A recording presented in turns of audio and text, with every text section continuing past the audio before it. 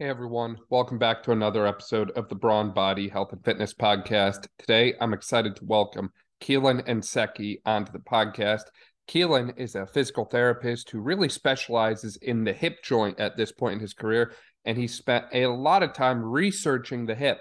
So we're going to dive into some of his research and literature work today in the podcast. We're going to dive into some different examination and evaluation considerations.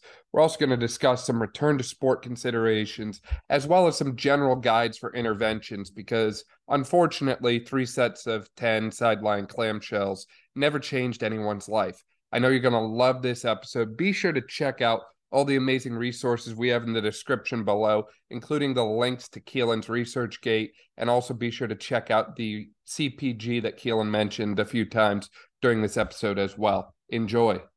Keelan, welcome to the podcast. I'm super excited to work with you today. Oh, great. Thanks for having me. Pleasure to be here. Yeah, it's so funny how many people we share mutual connections with there. It's crazy how small this world really is once you get into it. And, everything I've heard from them is that you are kind of the guy when it comes to the hip, especially with hip and sports injuries. So would you mind kind of filling us in a little bit about who you are, how you got into the hip research, and kind of where you're at currently?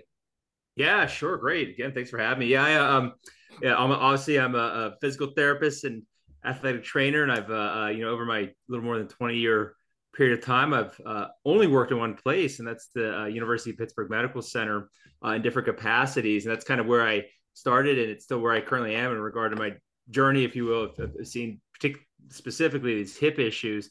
I went to physical therapy. I did my graduate and entry level work at the University of Pittsburgh, and I soon went into right after finishing at that time as an MPT program. I went into a sports physical therapy residency, and during that time, I was fortunate that we had a surgeon named Mark Philippon, who's pretty well, he's maybe the best known, surgeon in terms of athletes and hip arthroscopy. And he was at our center. So, it wasn't a well-known procedure at the time. He was one of the pioneers, who kind of pushed that procedure, particularly in athletic individuals.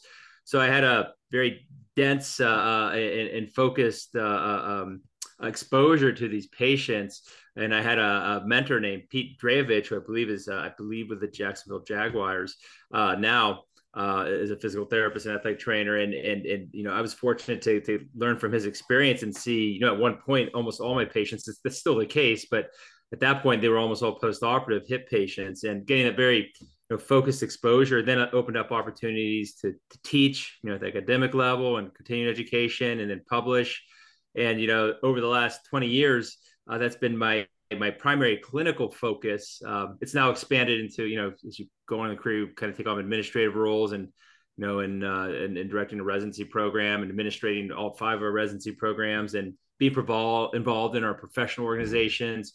But almost everything I do clinically always comes back to a hip specific emphasis. So it's been quite an experience being part of, but also learning and watching the evolution of what we know and what we do with individuals, athletic individuals with hip pathology. And it's also kind of humbling because for all that kind of work that you put in and then advances that you make, you also realize just how much you still don't know.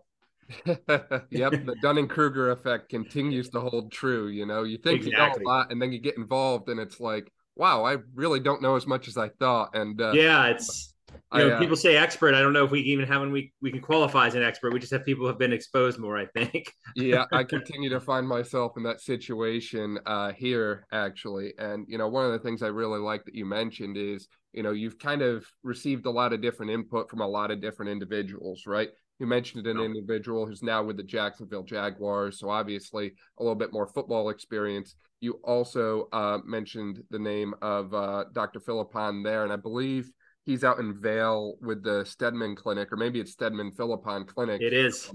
So certainly some great individuals, and I believe they're very well known for skiers.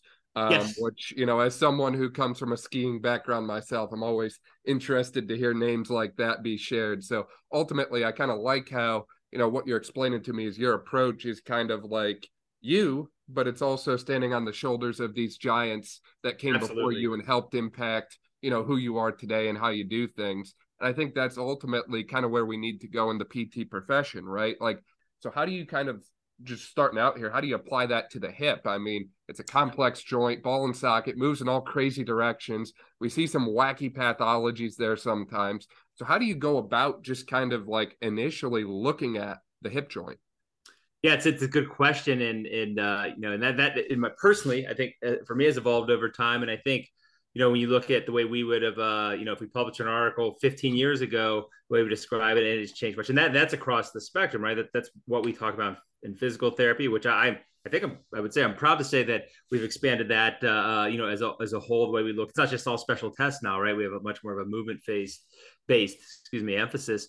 But across the board, our surgeons, our athletic trainers, even strength, strength and conditioning specialists, as we look at that team approach, and one of the major, the things that we always emphasize is first you better make sure it is the hip, right? That's causing these issues that you see. It's a basic thing we talk about, probably day 1 or 2, and at least in, many musculoskeletal sequences and entry level training that, having the ability to organize your examination that includes, a lower quarter screen, spine examination, SI joint examination, other non-musculoskeletal causes is a very good starting point because the hip, that region is very complicated, very hard to visualize. You don't see the hip joint, not many palpable structures there, but if you think of all the influences of all the structures I just mentioned, they all intersect in that area. So as a clinician, young, old, experienced, not experienced, you're really going to frustrate yourself if you don't have this very organized approach. History, again, that's often emphasized in anything that we look at, that history is a large component. Here it is particularly useful when you sometimes don't have the hands-on ability to place to palpate structures or to really touch those structures. So the history is very beneficial. It sets the course for the rest of the examination. So step 1 is just determining that it truly is the hip that you're looking at. And then step 2 related to that is often, because the truth is in clinical, the clinical reality, you don't often see, you often will not see just isolated issues, right? Sure, the hip may be an issue. And this is where often we have to talk to our surgeons, because you're going to find on almost anybody some sort of bony issue there, right? Or some sort of radiographic issue. Impingement is a good example, right? That's really just morphology. Is it really pathology? Is it coupled with symptoms and dysfunction? So, being able to look at all the areas that potentially qualify for someone's presentation and then systematically rule them in or out, and then prioritizing, is the hip really what we're going after here? And then determining what it is about that hip that is really problematic. That's where discussion with our surgeons and other people of the, other members of our healthcare team, it can be helpful. Maybe they need imaging. Maybe they don't. Sometimes they already have it when we see them. And then that's, what does that imaging mean? We don't want to overemphasize that and how we communicate that to the patient. So that's where that team approach is very important, because if one cog of that wheel is off, then the patient either becomes confused. Sometimes it doesn't buy into the process. So that really again comes back to emphasizing that teamwork approach. Yeah, I love that you bring up the teamwork approach, and I also love that you emphasize the systematic importance here. Is ultimately, if you want to get better at something over time, you kind of have to repeat it over and over and over again. And while there's value in individualizing each assessment, I still do that. I say that as someone who's still young and learning a lot, but I still individualize each assessment in a way that I'll throw in different things after my normal rundown, but my normal rundown still looks very similar. And I think there's value in having some repetition. There's value in going from gross movement to isolated movement, or vice versa, and picking up the trends over time, because as you mentioned, if we can't repeat it, how are we going to improve in it? And at the hip, it's kind of a complicated joint in the sense that you could have lumbar spine symptoms causing hip pain. You could have SI joint. I know it only moves 3 millimeters or whatever, but it can still cause some issues. Sure. So you can have the SI joint contributing to hip pathology. You could also have issues at the knee or foot and ankle contributing to pain at the hip. So it's kind of difficult to look at this one joint that's kind of smack dab in the middle of everything and kind of really get a look of everything if you just go at it in an isolated alone approach. So I guess, how do you go about like looking for things to rule in or rule out other areas of involvement, right? Like, if you have someone's imaging report, it says, yeah, they've got hip impingement, but your exam says, hey, it's coming from the lumbar spine. It's not like an impingement only. How do you kind of approach those situations where the imaging might not exactly correlate with what you see clinically. Yeah, that's important too. It's sometimes it's the way that you approach it, or probably more so the way you have the conversation may vary depending who you're working with. I mean, unfortunately, I work with all the surgeons I work with. I pretty much know, and so the first thing I don't do is just bust open the door and say, hey, you're absolutely wrong. The hip's not, despite what the imaging says. But there's could be a nuanced conversation even with the patient on this. So we'll look at the individuals. Obviously, their characteristics of pain presentation. Where does it hurt? And this isn't not put on anybody, but I think our surgical colleagues have told us that they've learned a lot from the physical or physios, depending on the country, and therapists, and looking at the whole body, where sometimes they don't. They just don't have time in the office, or it's just not on in the surgical wheelhouse. But when we look at symptoms that are inconsistent with hip issues, location of discomfort, aggravating activities that imaging may have a large, we'll call it a bump, morphologically, but the activities that bother them just don't correlate with the typical things you see someone who has femoral acetabular impingement syndrome or FAIS. Other concurrent symptoms, back, SI is a big one that you mentioned. I could tell you, and my colleagues would tell you the same thing, that it wouldn't be unusual for us to get a case, comes in, athletic case, hey, I have hip impingement, it's all on a radiograph. I'm in, decent amount of pain. They point to their SI area. So it's like, we're going to evaluate this session. We may manually treat that this session, go over, a corresponding exercise of more appropriate SI joint. Let's come back and reevaluate your hip a week later and see where you're at. I mean, there are times when they come back and not in pain at all, right? It was the SI area, but they went to a specialist who looked at their hip, and there was a bony issue there on radiograph. Not even an issue, right? Just a variation. So what we need to do first is listen. Look at quality of movement, look at reproduction of symptoms, and are they consistent? What we know, occurs in that area when that's problematic. The imaging is great, but I probably wouldn't even need it in cases like that. Many of us are practicing, thankfully, in direct access where we wouldn't have it anyway. So, the listening component and looking for what makes sense for what we know, right? Or when you see multiple areas involved, I asked, what's your primary complaint here? Yeah, the hip's a little sore, but what was sore? What was uncomfortable first? What is your primary limiting factor? If they're pointing to, for your example, the SI joint area, we're going to look at that and treat it first. So I always stress to our residents, don't be afraid, or don't be hesitant to almost do a multi-staged evaluation where you prioritize what seems to be worse in terms of the limiting factor, treat it, come back, reevaluate it. It's going to save, one, it demonstrates why you're prioritizing certain areas to that patient and to yourself. It makes it a much less frustrating process, as opposed to kind of sometimes a whack-a-mole approach where you're trying to hit everything in one setting. You shock, and you unintentionally kind of shotgun a bunch of treatment interventions. Then if they respond or don't respond, you still don't know which one was most or least effective.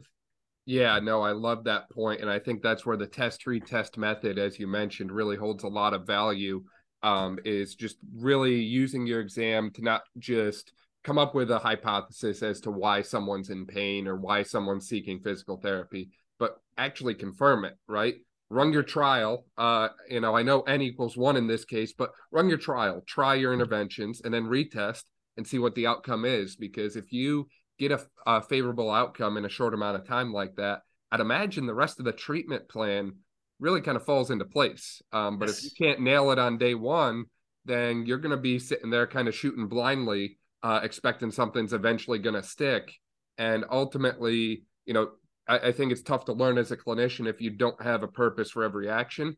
And I also think it's not necessarily the best use of your patient's time and or financial resources to be seeking a clinician who doesn't have some kind of plan in place as to what is going on and, how to assess it or how they're going to proceed. You don't have to know everything. I certainly don't know everything right now. And there's some plans that, change as I get through there. As I'm going through the plan of care, I adjust things or new things come up. I'm far from perfect myself, but I think in general, having some kind of understanding of this is what I believe is going on, this is how I'm going to take care of it, goes a lot more than just kind of shooting willy-nilly here. This isn't the Wild West, unfortunately. And it also helps you, make referrals, in the other direction, right? So I'm seeing somebody, I've gone through my toolbox of things I can do that I typically see or even don't typically see. None of them are lighting up. And then, at times I'll say, well, you know what, maybe we do, maybe especially in the direct access setting, maybe it's time. And you see an individual outside my domain because, let's use a surgeon or specialist, for example, orthopedic specialist, and a physician because I haven't made you better, but I've done everything I could do. I can tell you, and I can sit here in front of you and tell you exactly what I did, the areas I usually treat, and my intervention has helped. That even includes within our own profession. The hip is close, to the pelvic floor. Sometimes I'm referring out to our pelvic floor specialists. That picture becomes more clear when I realize what I typically do just isn't helping that individual, or at least not to the point that they're satisfied. Yeah, no, I completely agree. And that's where having a good network certainly comes into play as Yes. well, because if you don't know those people, it's certainly more challenging, I would say. Absolutely. Yeah. So, we mentioned the SI joint a couple times. How do you go about looking at the SI joint, and how do you kind of look to differentiate that from the hip? I love Yes. the Laslet cluster personally, but I Yep. recognize that a lot of the Laslet cluster tests overlap with some of the hip tests, such as like a Faber or thigh thrust. So how do you kind of go about differentiating SI from the hip? Yeah, you actually spelled it out. Your clinical rationale that you just kind of summarized there is really the way that I look at it too. So we have our cluster of tests that we know are, well validated in the SI joint population. So for me, again, location of symptoms, and I ask them is that their primary, location of discomfort. We take them through a number of those tests that are well known through SI joint. What I will do is often modify, as you just discussed, the Faber and other tests that utilize hip either range of motion or potential compression. I will probably move those further down the list in lieu of other tests that just don't involve the hip. If I can bring out, and not that I have a particular cutoff because I don't think it's been researched, but if I can recreate consistent SI joint patterns in tests that have minimal hip involvement, and then, the simple question, is this your primary pain? This is why you're here to see me, right? I'm pretty confident then that the SI joint is my primary and I go after that. Now, it gets a little murky at times, and this is where it just, at times there isn't a blueprint for this where you start applying a number of those tests that are designed to, bring on symptoms of the SI joint. You think of the Faber, it's been used for a million different things, SI joint issues, hip issues. It's been described in literature for gluteal tendinopathy. Then you have to really look at how you interpret that test. And again, it comes back to me saying, where does this hurt? Is this your primary complaint? And then I have to know that's your clinical intuition, right? And then our hip tests go back and they'll go through those, at least the screening component. And most of those are better screening tests than they have specificity anyway. And again, you kind of weigh it out. Am I getting hip and SI joint tests? One's positive, the others aren't negative. That's a pretty easy decision. If they're both coming up positive, then that's a discussion with the patient. Which pain here is primarily why you're here to see me? That's what we're going to go after first. The reality, especially with the hip and the SI joint, is the prime example. But general low back pain in general is often you will get those individuals that will kind of light up on both tests, and that's when you have to prioritize what you're looking at. Now, I will also add in. Then we look at their movement quality. Because sometimes when it comes down to treating movement, that would be something you would do for both those populations. So if they have a terrible, the tests you look at in the hip literature are no different than the knee and many other motor control on step down, single leg squat.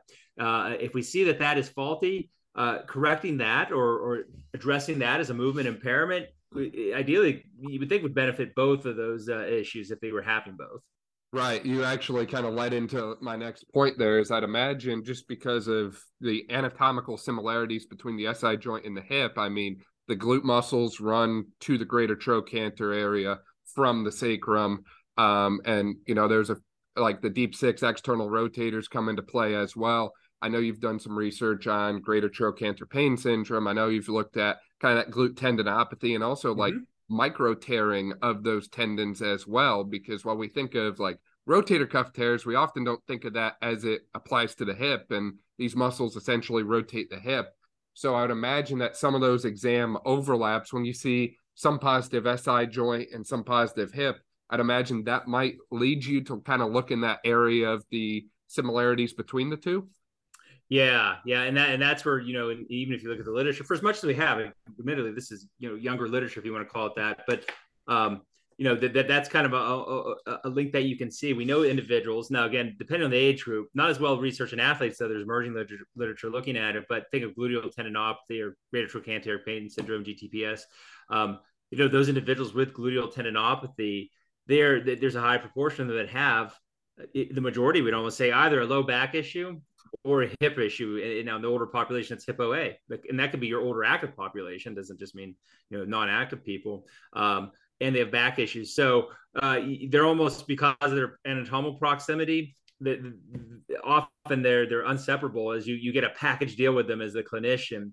And it makes sense because if you think about it, if you have one issue or the other anatomically, your back, SI, let's say, or your hip, having a failure of your gluteal complex, and if it's massive, that's pretty straightforward because you can see why someone has a giant pelvic drop in their walk, and you're going to have issues both areas. But even subtle in let's say, our more active population, where maybe it becomes an endurance issue and their performance and such decreases over time during, let's say, a session, or if they're running, whatever it may be, then those other areas in proximity, back SI complex, hip joint, they're going to pay the price. So often the underlying the common denominator between a number of these processes, these anatomical neighbors, is the soft tissue performance, that strength, or I'll say strength and endurance. Sometimes not a one rep max issue. It's, what do they do over time? And do you see failure within a session or sessions of, especially endurance athletes, where we see a lot of the gluteal issues occur? Yeah, exactly. And, you bring up a good point there as well. You mentioned the Trendelenburg sign and Trendelenburg gait. And that seems to be an example, at least from my experience thus far, that correcting that certainly helps alleviate symptoms long term. Is there a limit to the movement screen or movement assessment and how functional movement applies to, pain? Like, can you think of any examples where, someone showed a compensatory pattern, but correcting it didn't really change anything? Yeah, and I can use a few examples because and I'm going to use the hip population, obviously, in this case.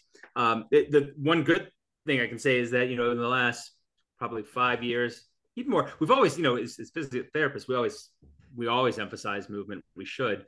We always put a high value on it. It's the unique part of our profession. I think I don't say we own it if we own anything, but we're trained in it more than anybody. Better than anybody, I would say, in with corresponding detail. But there's literature now that shows in the non-arthritic hip pain population, which is the name we term to say that would cover most of our active individuals with hip pain, whether it's dysplasia, FAIS, etc. The movement quality, or the importance of movement, has been now shown in the literature. It's starting to emerge in terms of what it means for outcomes and such. However, there are things you have to consider there, that at times, people's movement, it may be compensatory and it doesn't look optimal, right? Of what we think is optimal for athletic performance, but there may be some reason. So give you two examples on opposite ends of the spectrum. Impingement patients, we know that we look at them do a single leg squat. You will see that they tend to, often, if you look at it as a subpopulation, their pelvis will often tend to tilt forward as you go on that squat, and they'll close down that angle faster at the hip. You can see it creates an end range, earlier in the motion, and we think that correlates with some of the pain that they're experiencing. And the thought process would be, if you correct that, so to speak, by whatever means it is, whether it's feedback, whether it's strengthening, or some combination of all those, to improve performance on that because they've controlled that pelvic tilt in the sagittal plane, that they should be less painful. And often that is the case. But you have to also remember some of these other hip conditions are in the spectrum. So what we sometimes see is people who are a little less stable due to a dysplastic hip. And when I say that, I don't mean the childhood the pediatric dysplastic hip that becomes very, very relevant, becomes very apparent early in childhood, severe, needs other, maybe the more borderline dysplastic hip that does pretty well because it gives you mobility, but over time starts to cause issues for the individual. They may favor a little bit of an anterior tilt because it provides a little more coverage to the femoral head. So, for those individuals, we start tinkering around with it too much. And sometimes what we do is we bring them out of a little more, we take them out of a position that gave them a little more stability, right? And we actually make it symptomatically, could make it worse. It's a nuanced conversation. These things, you can't always see this happening, but there's an example of working towards what we think and what we know is optimal movement. But in some particular situations, maybe it wasn't the optimal movement. Maybe it was actually serving them well, just through their anatomical capacity. Yeah, and that ultimately goes back right to where you started off on the importance of the subjective component. Is ultimately, if you don't understand who you're working with and what they need to do, then you might fall into that trap, right? Like, maybe I see someone who's in a slight anterior tilt and a little bit increased of, lumbar lordosis, for example, but then I understand that they're a gymnast and they need to back bend extremely far and do all kinds of crazy flexible things that I can only dream about doing. If I go about correcting that too much, then how does that impact their performance on an athletic side? Right. The other piece too is, at least in the athletic population, and I'll venture to say that athletes are not limited to a certain age number. They can be across the Right. population. Athletes are ultimately master compensators. They will find crazy ways to hide things. And Yes. ultimately, it becomes a conversation of what do we correct, quote unquote, correct or not correct, because maybe that compensation helps them athletically, right? Right. We'll take a broad example here, a knee valgus, which, yes, it's at the knee, but ultimately we credit that largely being a hip problem, lack of stability at the hip. And we look at that as always a bad thing.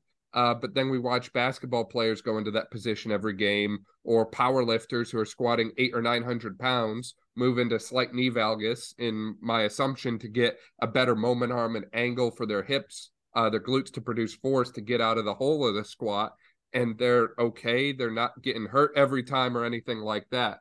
So it Right. becomes an interesting conversation, and it's always like a hot topic thing I find on the movement assessment versus on how much is too much, where do we correct versus not correct. And ultimately, I think it always comes back to the case by case scenario.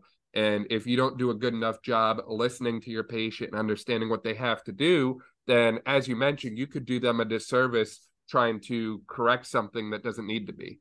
Yeah, and it's often a conversation too, especially as you get into the organized athletics and higher level.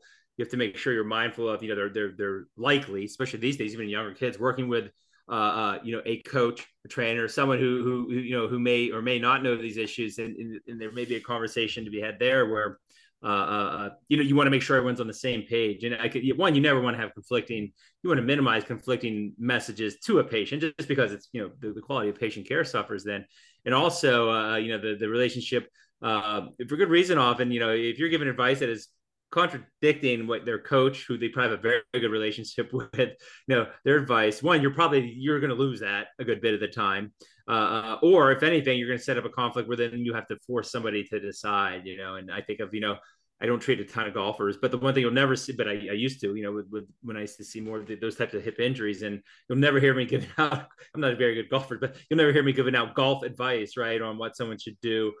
I'll give them an educational, description of forces, what they do. So maybe this is something to discuss with your golf pro, whoever you're working with, your coach, but, drawing a hard line sometimes is really going to put everyone in an awkward situation, and it may not get you the clinical result that you're looking for. Now that does very little bit post-surgically and such, where maybe it's just not time to do something, but that's a whole other conversation versus where performance meets rehab. And that line is sometimes blurred. Here's where you and I differ, Keelan. I actually give out the golf advice. I tell them very explicitly what not to do, because Yeah, I golf like I should bowl, and I bowl like I should golf. yeah. Golf for me is a high score wins kind of thing. But no, I completely echo your point of the importance of collaboration, because ultimately we can't know everything. Right. We can't expect to be the golf coach and or the hitting coach and Right. the movement expert PT and the strength coach and the mental health resource and the sports dietitian. We can't expect to do everything ourselves. We can wear a lot of hats, but Yeah. we run out of room eventually. So I think that there's certainly a lot of emphasis that needs to be placed on collaboration with all of those individuals, and ultimately just kind of having discussions like, hey, here's what I see. What have you noticed? Because Yeah. Right. you might notice something, and that coach might say, hey, actually, I noticed when they swing, they do this, or Yeah. something along those lines. And you might actually find you've kind of seen a lot of the same things, just maybe didn't realize it. Yeah. And Absolutely. earlier, you brought up another interesting point on the micro instability of the hip. And that's Yeah. something that I'm certainly seeing a lot more myself clinically. I see, a lot of younger female athletes who have this a really crazy motion. I can grab their hip and internally rotate it 90 degrees almost effortlessly. And meanwhile, I look at myself, who gets 20 on a good day, and I'm slightly jealous, but ultimately I'm seeing a lot more of those instability cases at the hip run around. And it's always interesting to me, because we've talked about shoulder instability clinically so Right. much, but I don't see the same instability concept applied at the hip too often, or same thing what we talked about before with the micro tears. Do you feel that like a micro tear at the hip would go hand in hand with instability? Or do you think that, instability is just a general strength thing? Or how do you kind of see the concepts of instability overlapping with the concepts of soft tissue involvement at the hip?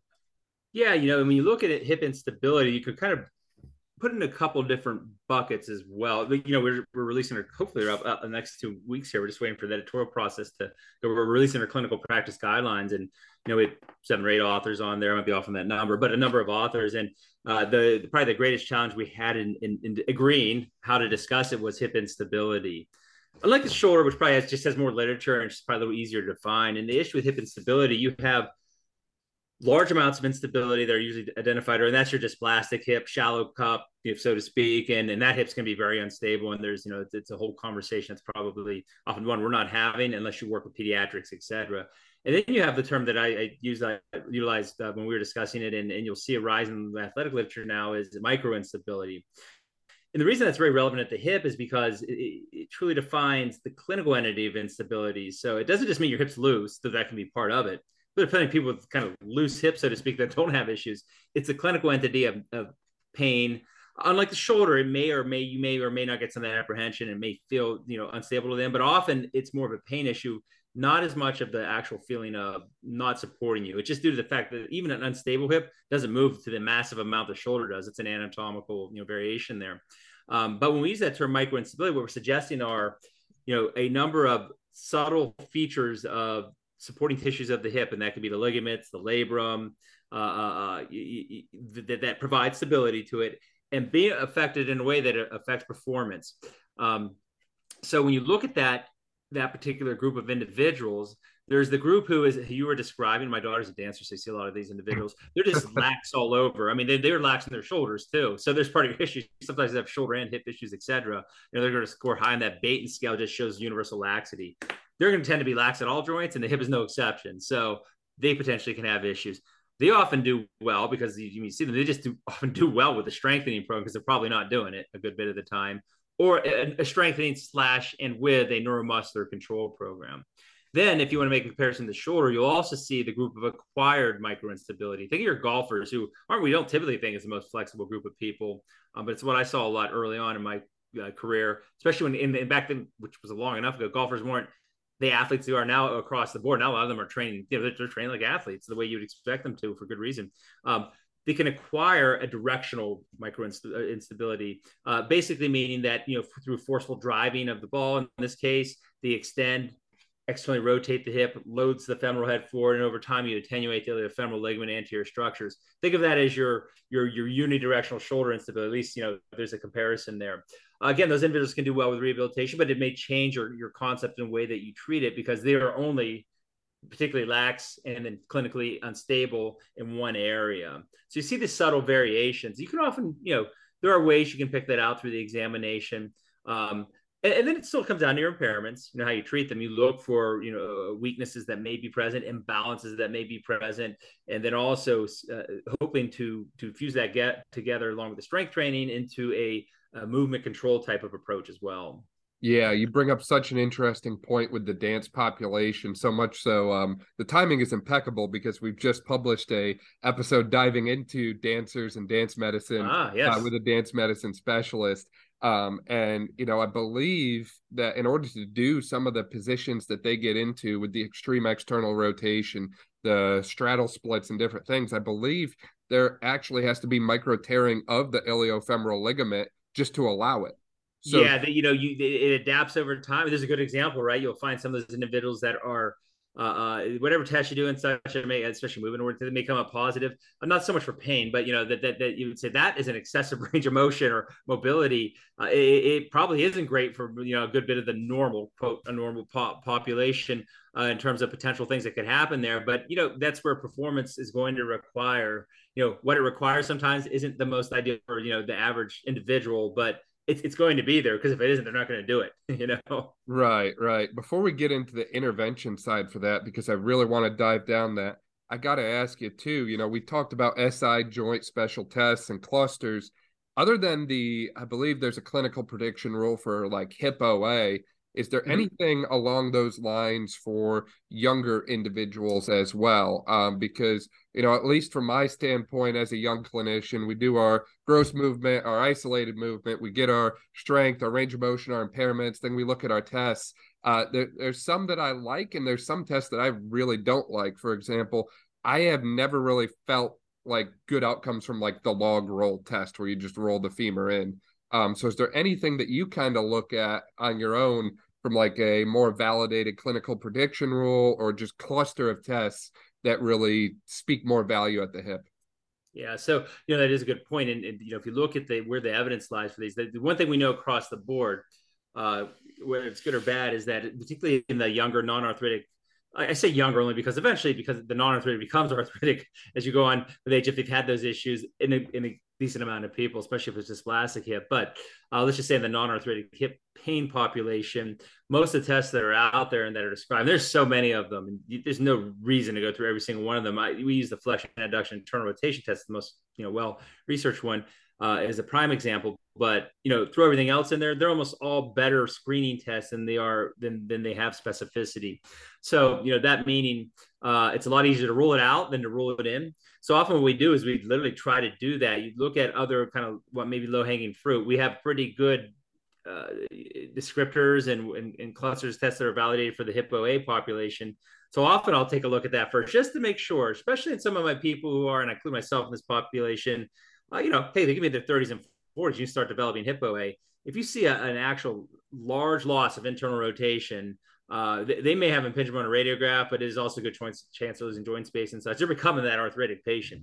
So you start looking at marked loss of internal rotation, specifically flexion, then you're already moving well down that path. Then you may be looking more at an OA patient. It doesn't matter if they have what the radiographs say and such. They're losing true joint mobility.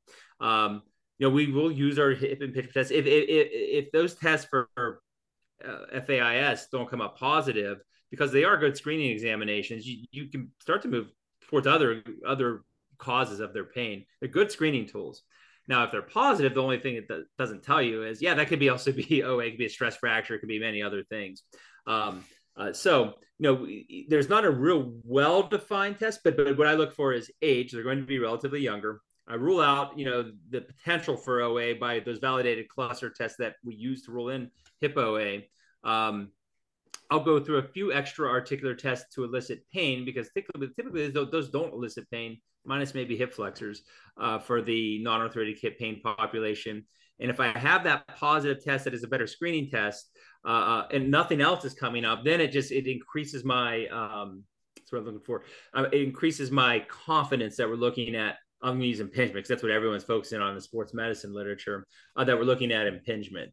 Other tests, like just the log roll is an interesting test. Not a ton of data on that, but if you have a bunch of people based on where they do a lot of these studies, they're out of hip preservation centers and such, that they're going to see a ton of these patients. So if you have a room full of people with hypermobility in front of you, you're probably going to find a bunch of positive log roll tests. It goes out more one side versus the other. It gets a little murky. You see the general population coming in, all sorts of different diagnoses. They're not selectively being funneled to you.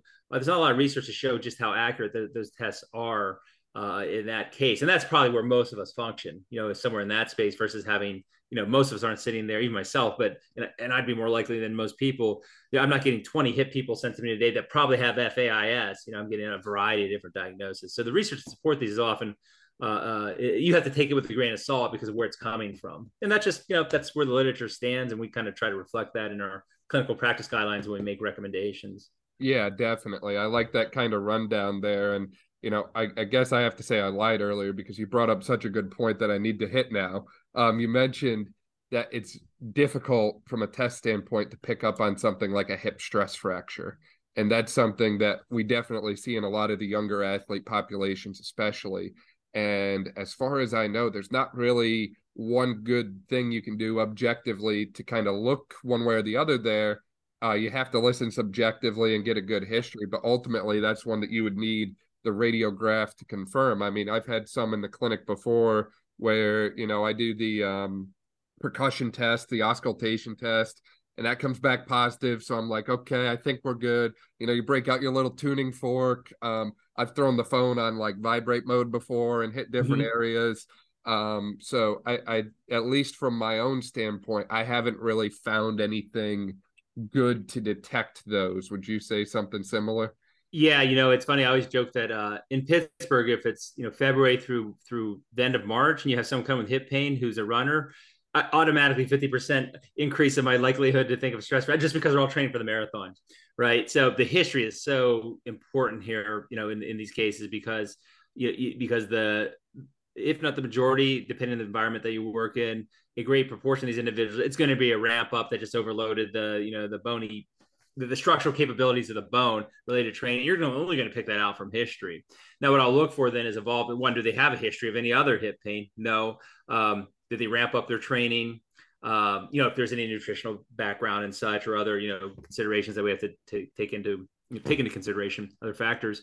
But in pain that has increased in relation to training, that is only getting worse over time, the historical component is so big. And to your point, if any of the tests that I think potentially could, and none of them are great. I know there's a little bit, the literature, the single study or a couple studies on the repercussion test look good, the patellar percussion test, but really in clinical practice, as you've noted, it's hard for me to sometimes really interpret that. And I've been wrong many times, saying I thought it was positive, or I thought it was, indicative of potential stress fracture. But to me, I set my threshold a little lower for these individuals because of the cost of missing a stress fracture. So if I'm the first person to get eyes on them, and even a couple of these things are making me suspicious and the history warrants it, that's where I'm a little less hesitant to send them to at least to someone to get looked at. I do know a case. I didn't miss it. No one actually missed it, but it always haunts me of a young lady who had the symptoms, signs. She realized that she was walking up to she finally decided, I'm going to go see the specialist. I saw her after surgery, so this tells you where it's going. Was walking up the stairs to the orthopod's office, and her hip completely fractured on the way up from a stress fracture. A runner, right? So I think about it, I was like, oh, that I do not want that on me, and I don't think that, in this case there's justification. You don't want to be, you don't want to be overzealous and referring everybody for something. I don't do that with labral tears. I don't say, oh, I think of labral tear. You're going right to the physician. You need imaging. So because the physician's not going to, or surgeons aren't even going to do that. They're going to say, well, we put you through rehab anyway. But in the case I suspect a potential stress reaction, stress fracture, other than the activity modification recommendations, I've set that threshold a little lower to referring those people because I think the outcomes of missing it are just, they're so much more severe. Yeah, no, I completely agree, and I love that you bring that up because it only takes missing one to kind of realize like, oh, this is not good. No, it's not a good look. Thankfully, knock on wood, I haven't had that happen to me. Well, indirectly, we had that happen. We had a patient who saw me for physical therapy and an ortho doc. They were kind of holding on the MRI because she was getting better. And, this individual got back to the point where they were doing quite a bit physically without symptoms. So it was kind of one of those, like, at least for me, it caught me off guard. Because typically those don't improve. Right. No, that's true. Yeah. So, anyways, finally onto the intervention side of things here. I think that the exam, the evaluation, your assessment is ultimately the most important because, like we mentioned, if you don't get you might not get everything on day one. You might have to look at some other things later on, and that's fine. Things might change, and that's fine. But ultimately, you have to have some general direction of what I need to do and where I'm going to go. It'll drive your intervention. Right, exactly. So on the intervention side, what kind of things do you like to do? And I know that's a very broad general statement here, but when you think of like core stability being important for the hip, what are your go-tos for a core stability standpoint? When you think of hip stability or micro tear in, one of the glute tendons or something along those lines, where do you typically go with your interventions? Are there certain things you like, certain things you don't like? Yeah. They open chain, closed chain. Kind of walk me through what the typical Keelan, intervention plan would look like for some of these different things. Sure. And I think I guess I'm semi excited to say in our new CPGs that will be published free, free access to JOSPT, but they're CPGs, so they're free access. One thing we found, looking at the literature, and I'm glad, and I think most of us practice this way, so I don't think it's something that should be a big surprise, is that it supports a multimodal intervention. Now, when I say multimodal, what that means is the programs that have shown improvement usually have a mixed component of strength, some mixed component. Now, what it is exactly, that isn't as well defined yet. We just haven't, the studies aren't that high quality, but a combination of strengthening, motor control, joint mobility, that may be manual therapy or other interventions, in neuromuscular control, all employed together. And so I guess, what that tells you is, you should at least go into the intervention, the thought process of thinking of of expecting that you may have to use, different things in your toolbox, which I think that's not different than anything else that we see. Strengthening, what if you look again, the literature shows that these people are weak, and I'm talking about your athletic, non-arthritic hip pain individuals. They are weak, and where they tend to be weak are the gluteal muscles. No surprise there, right? And the rotators. Now, what I'll say, clinically, I think we across. I don't want to generalize, but I think I can in this case. As therapists, we go right to those gluteal muscles, right? We think of that all the time for many different things, not even just the hip, and rightly so.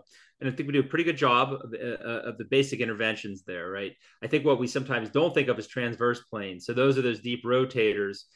Think of your athletes, a good majority of your athletes, especially field athletes, martial artists, etc. There's pivoting of the fixed femur on the pelvis.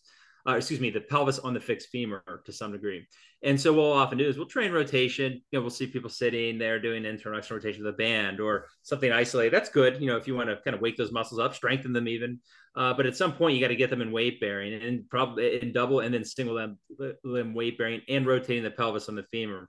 So I always make sure, and that's also true of just activities of daily living. So I'm not just talking about elite athletes here, but I make it a goal to get to the point where we can perform exercise with individuals on one leg, and they're required to rotate the pelvis on the femur, kind of open it up as a term I'll use the patient, or close it down, but open it up as your external rotators, deep external rotators active, while maintaining frontal plane stability. It's a simple process when you see them do it. It's not the hardest thing to show. I put a lot of words to it, but it's really transverse plane motion created in a way that all other planes are controlled. So you're not rotating and dipping down on one side and corkscrewing your hip. That's just not good for the hip, for one thing. And so my progression of the strength program always works towards function, right? That's what we're looking at. At the same time, you can't just jump to that right away, because if they haven't met the prerequisites of they just aren't strong enough to even control single limb stance, probably shouldn't have them rotating on that leg without meeting that prerequisite. And then you also have to determine, is it a strength issue, or maybe their motor control is just not good. And then your strength program has to be supplemented by an appropriate motor control program. It's just a little bit of intervention approach. It's not just strengthening, it's feedback, tasks, mastering tasks, etc. So you can run those both in parallel, but you just don't want to jump the gun and start to where you want to get without covering the prerequisites first. I love that you bring that up. Ultimately, it's earning the right to progress. And right. Ultimately, as you mentioned, your interventions have to be complete in the sense that you need to address everything. I can't tell you how many times I've seen this from other individuals. And I'll admit, when I was in PT school going through my clinicals thinking I ran the world, I also made the same mistake. Basically they would look at the hip flexors and say, well, it's a positive Thomas test. The hip flexor's tight. But they also would look at hip flexor strength and it would be super weak. So we would treat it by just stretching the heck out of it. Yeah. And it's like, I'm guilty of that myself. At one point, I think the Thomas stretch was like my answer for everything when I was in school, right? That'll fix it all. But, you can't just stretch muscles and expect improvement. We also have to use some targeted strengthening. And as you mentioned, I would say that 3 sets of 10 side-lying clamshells never changed anyone's life, unfortunately. Right. But there's a time and a place for it. Same thing with the side-lying hip abduction. That's not the thing that's going to take someone from day one all the way to, the finish line. But there's a time and a place for it, right? Even, if you get someone post-op ACL and all they can do is side-lying hip abduction in the brace, in addition to their quad sets, their heel pops, all that kind of stuff, I'm going to have them crush it. I don't want to fall behind on other things like, the hip strengthening. I might not spend a ton of time in the clinic on it because we need to get that quad and extension back. And I realize that's a separate discussion point, but I can't, I can't miss the hip in that, and I think that's something that we often forget, is just because it's not the thing that's going to look super cool and sexy and take us all the rest of the way doesn't mean that we should just completely ignore it. And you make a good point too. That sometimes the idea is you're teaching recruitment, right? Yep. And so dosing becomes an issue when it does become an issue. But sometimes it is a matter of, hey, this is what it feels like to recruit this muscle. Now, if this isn't going to get you where you need to be, then we're going to have to start applying dosing principles. Move towards eccentrically loaded activities. So it's kind of the start of your journey, but you can't strengthen somebody's muscle if they don't know how to recruit it. Yeah. Once they And get a feel for it, then you start the dosing conversation in your athletes, and then you start really pushing those principles. And I'll even venture to say that, a sideline clamshell or a sideline hip abduction is not inherently a strengthening exercise. So you're not going to get as much of as you mentioned, you're not going to get the same dosing and load response out of Right. something like that as you would something, more. I use the term functional, but I think Yeah. anything strengthening is functional. Like if you can compare that to a heavy loaded single leg squat with good form Yes. or a heavy loaded single leg RDL. I think that's the kind of stuff that will carry you much further. And I do say the term heavy and loaded together because I think ultimately a big issue we see, especially with the hip, is a lot of physios and even some, strength guys and that sort of thing are afraid to load it. They think, Yeah. what, I'm doing my clamshells, my side lying hip, we're hitting the core with the bird dog, so we're all good. We're doing the big three, checking all the boxes. And it's like, that's a great start, but can we take it a step further? Can we do a heavy loaded single leg squat pattern, a heavy loaded single leg RDL pattern? How about some lunge patterns with a heavy load and a heavy RNT band? Can we start to incorporate more things into it instead of just saying, well, you've hit the isolated movements, the integrated and functional patterns, that's all going to go on you.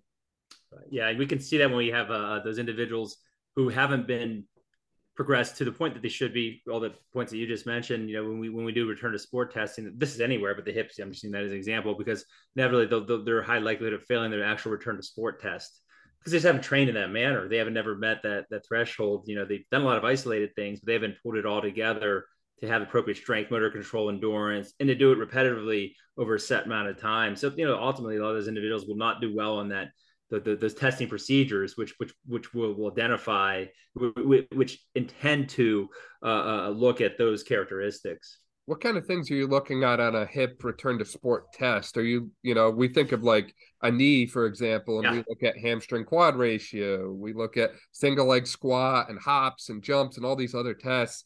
Would you say the hip is pretty similar, or are there any different unique things that you like to assess? it's a little bit of both. There's a lot of similarities, and a lot of that I can tell you is by default. Again, I know in our own center, and I think if you look across the board, we some consensus looks at their consensus agreements on this. So we've been published a few of them.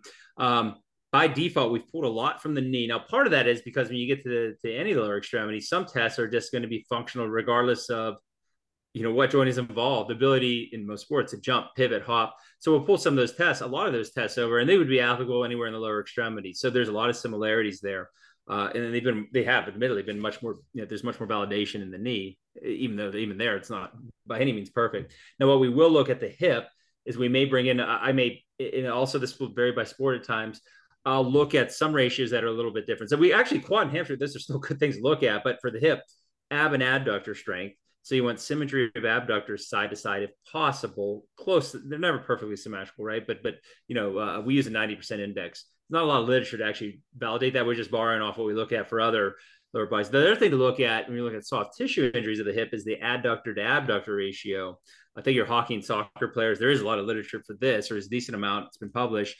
And if you're in whether or not you are rehabbing someone with an adductor injury, if it's an adductor injury, then for sure. But even those who don't, because hip injuries will probably potentially predispose you to having an adductor injury.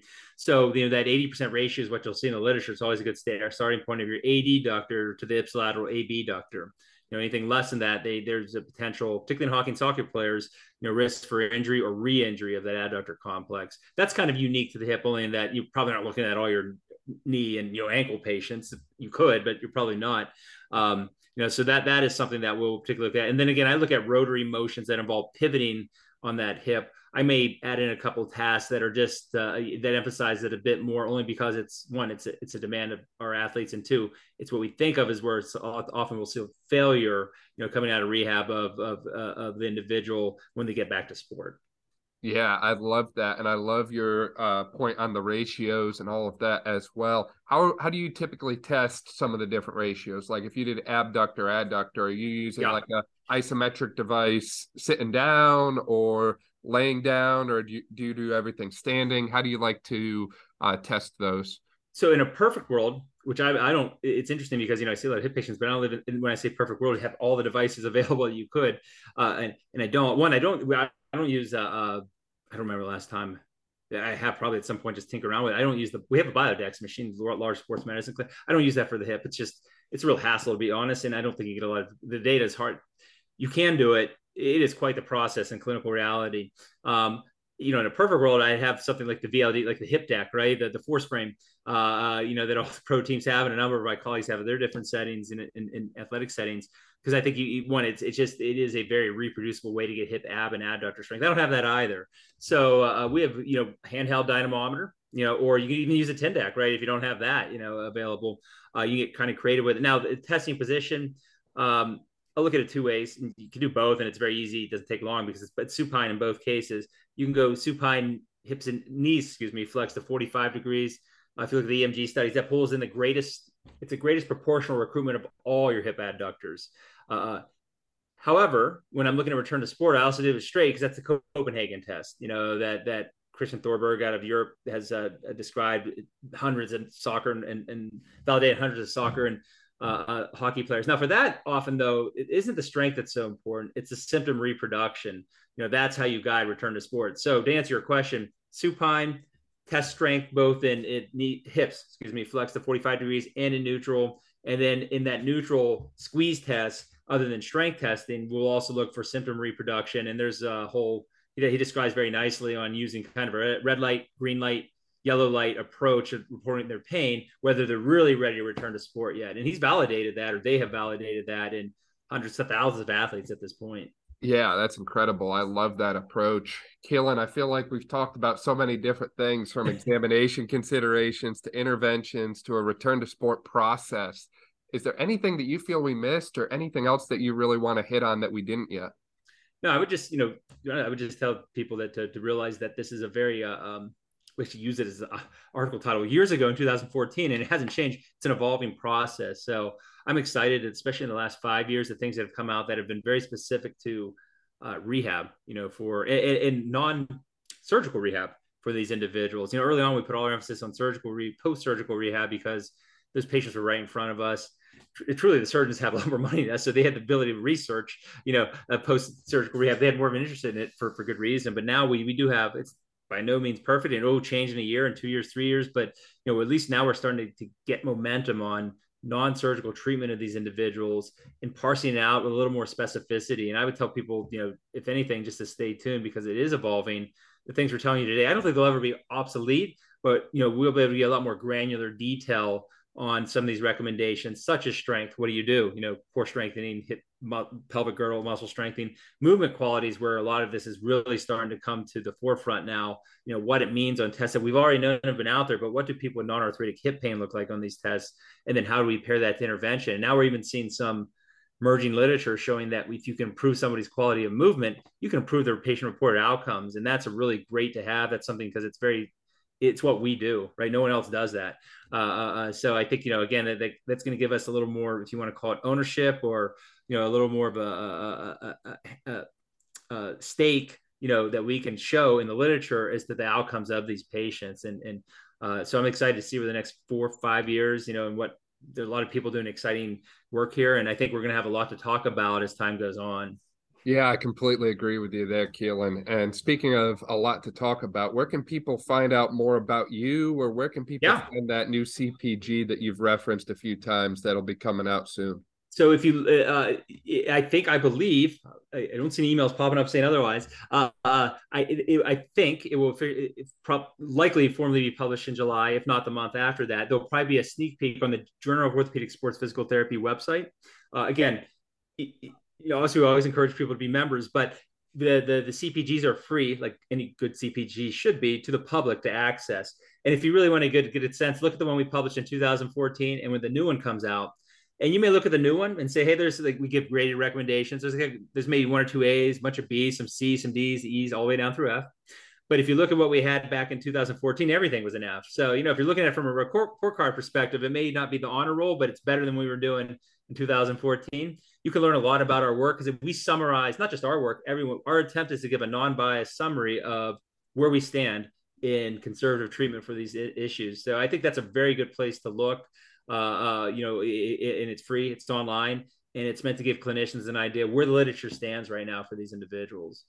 Yeah, completely agree. So we'll be sure to link to that below, and we'll probably link to some other things too there. Maybe your bio on the University of Pittsburgh Oh website or yeah. something like that there as well. So that way, if people want to find out more about you, or I jokingly, well, seriously, told someone before that we were going to link to his ResearchGate, and he was like, Oh "Wait, yeah. is that still a thing? Do people use It that?" is. So we'll link to all of that below as well. So if people want to find out more about I you, do have a ResearchGate account, so you can click on there, and I think it's up to date. So if you want to see any things that we've worked on, and they are available there. for sure. So Keelan, I really appreciate your time. This was awesome. Thanks again. Absolutely. Thanks for having me. Thank you so much for listening to this episode of the Brawn Body Health and Fitness Podcast. If you liked this episode, please make sure to share it with a friend, subscribe so you don't miss any of our upcoming episodes, and leave a review. This way we can spread knowledge and motivation and help reach more people. Thank you again for listening, and I'll see you next time.